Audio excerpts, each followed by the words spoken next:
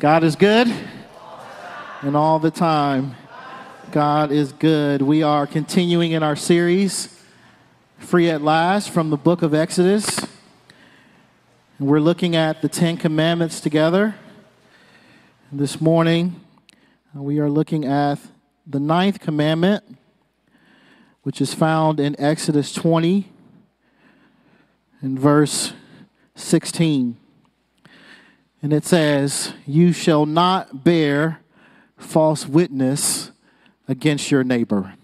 You shall not bear false witness against your neighbor. This is the word of God. Thanks be to God. Let's pray again. Father, we pray now that as all of us sit under the authority of your word, that you would do that work in our hearts, that you, by the power of your Spirit, Lord God, would transform us and conform us into the image of your Son and our Lord Jesus Christ. As all of us right now sit under the authority of your word, we pray, do that work in Jesus' name. Amen.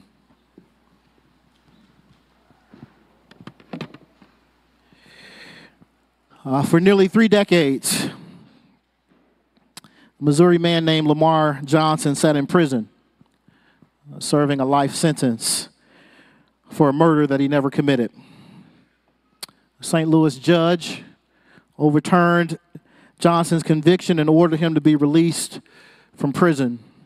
Upon hearing the news, Johnson was overwhelmed with emotion, as were others watching in the courtroom. Audience members, including relatives and civil rights activists, jumped up to cheer Johnson attaining his freedom. He says, "I can't say I knew it would happen, but would never give up fighting for what I knew to be the right thing, that freedom was wrongfully taken from me." It's persistence that led to his exoneration. It wasn't just his legal team that helped secure his amnesty. Johnson himself sought out witnesses and other people who would corroborate his story and prove his innocence. He says, "You have to distinguish yourself. I think the best way to get the court's attention, or anyone's attention, is to do much of the work yourself. That means making discovery requests from law enforcement agencies and courts, and that's what I did. I wrote everybody." Through his own investigations, Johnson contacted people who were willing to come forward and tell the truth. Johnson was 20 years old when he was arrested and charged with the homicide of his friend, Marcus Boyd. Police and prosecutors claimed that he killed him over drug money, and he was sentenced to life in prison without parole in 1995 and spent nearly 3 decades behind bars. The now 49-year-old insisted he was innocent from the beginning. His alibi was that he was with his girlfriend when the crime happened, which she herself confirmed. The case against him was largely built around an eyewitness who picked him out of a police lineup, and an informant in jail who told police he overheard Johnson discussing the crime. What's more, the actual killer in the case came forward and admitted his guilt. James Howard, an inmate at South Central Correctional Center in Licking, Missouri, is currently serving a life sentence for an unrelated murder, and confessed to the judge, Judge David Mason, that he and another man were the shooters, effectively clearing Johnson's name. And after reviewing the facts, Mason announced his ruling on Tuesday, February 14th of 2023. Johnson says, "It felt like a weight had been lifted off me. I think that came out in how emotional I got afterward. I was finally heard. I was finally heard." I tell this story to show us actually the real life consequences of someone who is wrongly convicted on testimony that is untrue. The injury done to this man's life is hard to fathom, and yet it's not isolated. It happens. And when it does, the impact is not just on the person who suffers, but on his family and loved ones, and also on the community as a whole. Indeed, these kinds of situations eat at the trust of the judicial system and can erode people's confidence in that system. The call against bearing false witness at its heart is like the call in the other commandments regarding how we treat others. It is a call to protect the well-being of others, in this case by protecting their names and their person from wrongful prosecution, from wrongfully being judged and condemned. The commandment may address the specific action of bearing false testimony in trials, yet its underlying principle of telling the truth applies to everyday life. We are called to be a people who love, honor, preserve, and promote what is true. Amen, people of God. God's people are to be those who preserve the truth, who promote it, who protect it, who pursue it, and we are to do so with the good of our neighbor and the glory of our God in mind. The challenge, of course, is that through the sin of lying, one can advance his or her own temporal well-being. We can, through defaming another person's name, elevate our own name and secure our own worldly success in some way. And in our sin, then, we can embrace all kinds of dishonesty and falsehood for our own benefit. Israel had seen this in Pharaoh's administration, lying to the people of Egypt concerning the Israelites, telling them that Israel was a threat to their well-being, and instituting a cruel system of slavery that was built on that lie. Pharaoh, of course, did it to consolidate his own power and to continue to further the worldwide reputation of Egypt as greatest among the nations. But such lying and falsehood has undergirded lots of injustice done to individuals, the injustice individuals do to each other, and the injustice done to the marginalized throughout history. It's this falsehood whereby we injure others for our own sinful purposes that God calls us away from in this commandment. And he calls us away from it in our official testimony and trials and disciplinary procedures, and he calls us away from it in our general practices in everyday life. We are to be, in all of our relationships, people who love the truth, who promote the truth, who preserve the truth, who pursue the truth. And Jesus, our King, has made it possible for us who have faith in him to live in this truth and to promote it in our relationships in the church and outside the church. He has made it possible by becoming flesh, by entering into our experience, and by bringing into our experience the full expression of what God's glory looks like that we just sang about, a glory that is full, John says, of grace and truth. In Jesus, brothers and sisters, we experience what it's like to be favored rather than lied on, what it's like to be favored rather than deceived, what it's like to be favored rather than misled, what it's like to be favored rather than judged, what it's like to be favored rather than condemned. And the one through whom we have been shown that favor is the one through whom we have been rescued from the condemnation we actually deserved, the true sentence of death that was upon us all.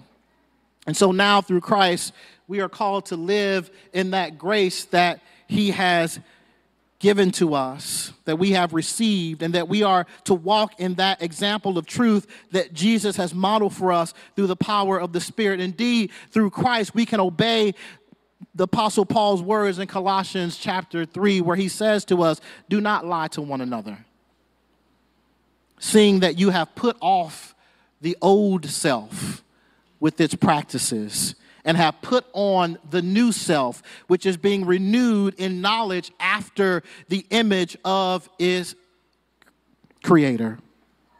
As new creations then, as people who are new in Christ, who have put off the old self and have put on the new man, we are to walk in truth. And so how do we keep this ninth commandment? Well, we keep it, first of all, brothers and sisters, by ensuring that our own lives individually are free from falsehood.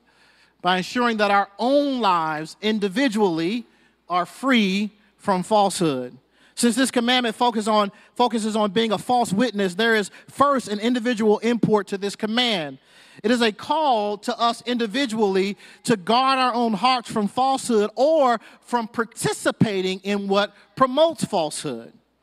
That there was a call to the individual to refrain from falsehood in their testimony can be clearly seen in the discipline that God called for when a person was found to be a false witness, a malicious witness. In Deuteronomy 19, we read this: if a malicious witness arises to accuse a person of wrongdoing, then both parties to the dispute shall appear before the Lord, before the priests and the judges who are in office in those days. And the judges shall inquire diligently, and if the witness is a false witness and has accused his brother falsely, then you shall do to him as he meant to do to his brother. So you shall purge the evil from your midst. And the point, of course, is to discourage the witness from bearing false testimony knowingly, which could damage another person's life, or in capital cases, lead to another person's death. In a judicial system like Israel's human witnesses were a crucial part of establishing the facts of the case and helping those judging the case to render just judgments. And even though our own system has ways of establishing facts apart from human witnesses, the integrity of those handling that information is still crucial, as well as the testimony of human witnesses. The point is this: that we keep this commandment by pursuing integrity in our own thoughts, in our own speech, in our own actions, as it relates to our brothers and sisters and as it relates to our neighbors. It's a call, brothers and sisters, to examine our own lives to see where we might have strayed or might be straying from this command generally in our lives. Are we committed individually to walk in integrity? And where we have failed, are we committed to repentance and renewed faith that we might learn to walk in what is true? Every individual in the church community is called to this integrity in our speech, in our thoughts, in our actions in this world, in official testimony, and in our testimony on the streets, so to speak. We are to be people known for our commitment to speaking and acting in truth. We ought to remember that the Lord delights in truth and that he hates falsehood. Listen to God's word in Zechariah, where it says, "For thus says the Lord of hosts, as I purpose to bring disaster to you when your fathers provoked me to wrath and I did not relent, says the Lord of hosts, so again have I purpose in these days to bring good to Jerusalem and to the house of Judah. Fear not." And then watch this. "These are the things you shall do. Speak the truth to one another. Render in your gates judgments that are true and make for peace. Do not devise evil in your hearts against one another, and love no false oath, for all these things I hate, declares the Lord." So I just came to tell us this morning that in our individual lives, now that we are in Christ, we have the Holy Spirit on the inside of us to help us keep this command as individuals. And so, brothers and sisters, let us examine our own hearts and ask for the Spirit's power in our individual lives to walk in truth. The call here, brothers and sisters, is to self-examination. It means asking ourselves if we have lied or in some way promoted the lies of others. And where we are guilty, the call is to repentance and repair. Bearing false witness, whether in formal proceedings or just in our everyday interactions with others, is damaging to other people's lives. It can lead not only to broken trust, but broken lives. And so keeping this command individually means that we own up to any and all ways we have walked in dishonesty or supported others in being dishonest. In the opening story, Lamar's freedom rested in part on someone coming forward and confessing to having committed the crime that he had been accused of. Repentance matters in this area because it can lead to restoration of another person's life where our dishonesty has done damage. It will also lead to our own freedom from the condemnation of living under the knowledge that our lie has done harm to another. And so if we have damaged someone's good name through our lie, repentance looks like restoring that name by confessing to all those who were impacted by our lie. If we have damaged someone's livelihood, it means reparation of that damage through the labors of our own hands. If we have damaged someone's relationship, it means working where we can to repair those relationships, lying does damage. But God has placed his Holy Spirit on the inside of us to help us walk in repentance and repair when we have walked in dishonesty and falsehood. Amen, people of God. So keeping this command, first of all, means that in our individual lives, we ensure that we are free from falsehood. But keeping this command also means making sure our own judicial process in the church is free from falsehood. While this command speaks to the call to integrity as individuals, it also calls us to integrity corporately, to ensure that our whole system of judicial practice is rooted and grounded in rendering true and just judgments. I told a story to begin this sermon that illustrates that our human systems, no matter how great we think they are, they have flaws. And those flaws aren't just a matter of statistical relevance to determine that our system is better than someone else's, defending ourselves that we get it right most of the time. The flaws in the system impact real people's lives. Fathers and mothers have been torn from their children and children from parents because of those flaws. Communities and neighborhoods have been changed forever because of those flaws. Even the peace of nations has been disturbed because of those flaws. It would be one thing if it were just true of our secular judicial systems, but we know from the scriptures themselves that even religious systems can be deeply flawed and lead to the rendering of unjust judgments.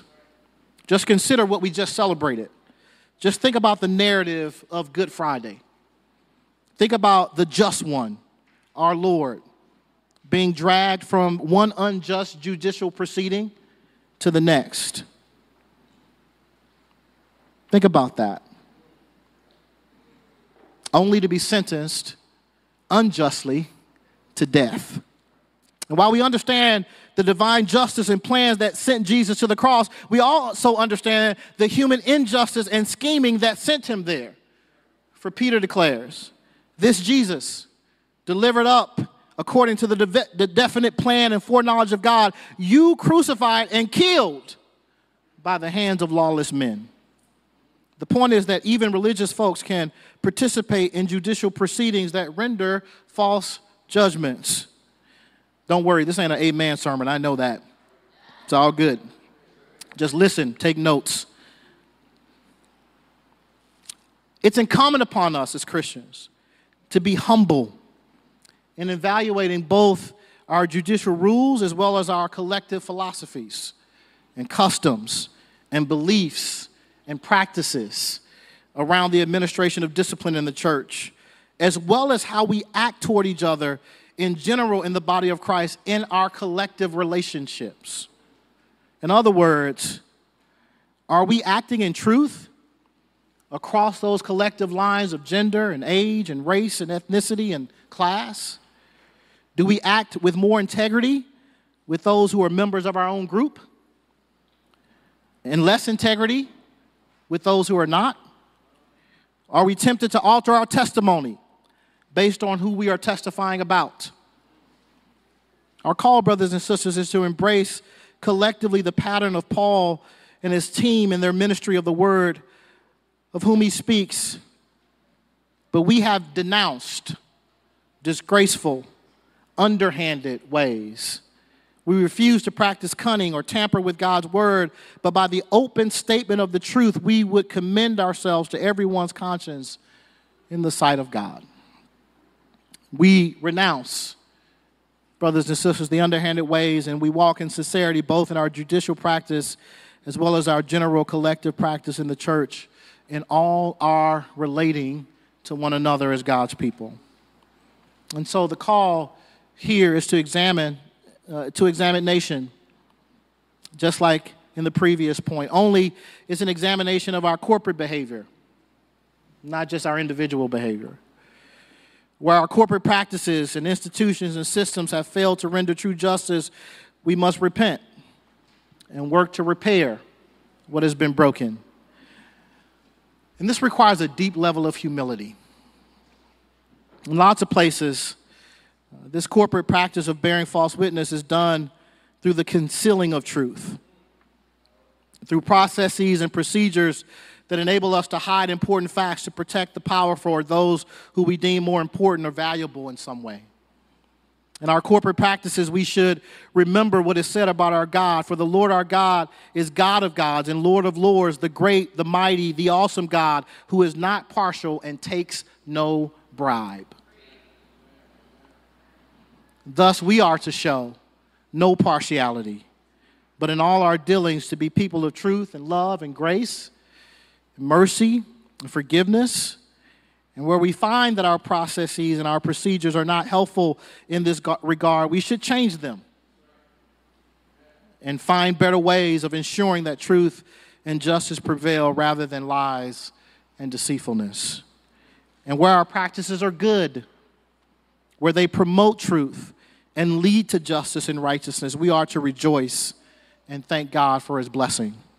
For where truth prevails, there is opportunity for repentance, for repair, and for reconciliation. Amen, people of God. We keep this commandment by ensuring that our individual lives are free from falsehood. We keep this commandment by ensuring that our corporate judicial processes and relating to one another in the church is free from falsehood. And we keep this commandment by encouraging our neighbors toward being free from falsehood as well. Finally, the church has a prophetic role and an evangelistic role toward the world. Jesus himself says, "You are the salt of the earth. But if the salt has lost its taste, how shall its saltiness be restored? It is no longer good for anything except to be thrown out and trampled under people's feet. You are the light of the world. A city set on a hill cannot be hidden. Nor do people light a lamp and put it under a basket, but on a stand, and it gives light to all the house. In the same way, let your light shine before others so that they may see your good works and give glory to your Father who is in heaven."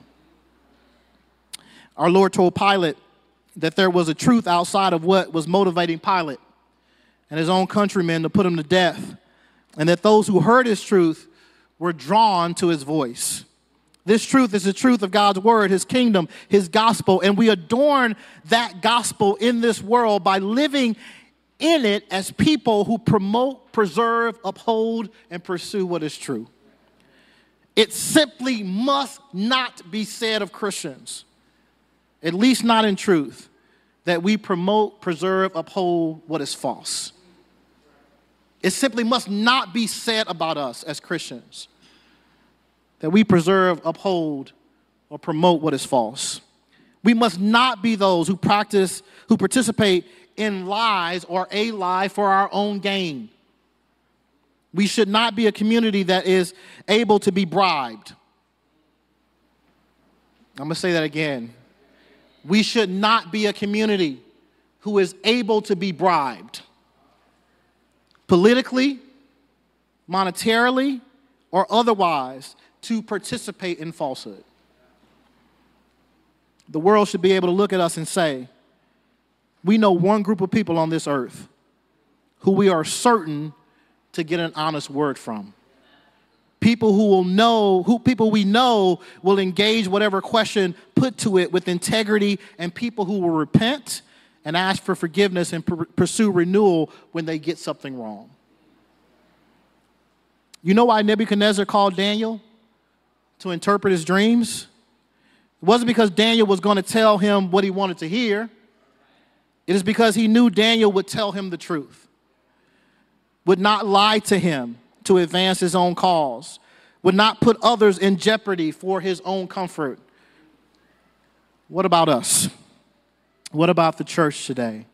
Is this how people encounter us? I believe they do in some segments of our own country and world. Yet we can also point to places where they do not. Where that is true, we should lament. Where that is true, we should pray. Where that is true, we should act to show ourselves faithful in our own generation. We should be people known for truth, is all I'm saying. If you want to be a Christian involved in helping your neighborhood, in your city, your community, flourish, then be that person who is known by those around you who is committed to the truth. Not everyone will love you for it, but many will respect you for it, and the name of Christ will be honored. And perhaps through our commitment to truth, many will be drawn to the voice of our Lord. Amen, people of God. I want to say something. I want you to bear with me for a second, okay? The call here is not to be a mirror to the culture around us, reflecting back to it its own dishonesty. We must not be a mirror to the culture around us, reflecting back to it its own dishonesty. Don't regurgitate other people's lies. Don't be so committed to winning a debate that you say things and do things that are not in keeping with the truth of God's word.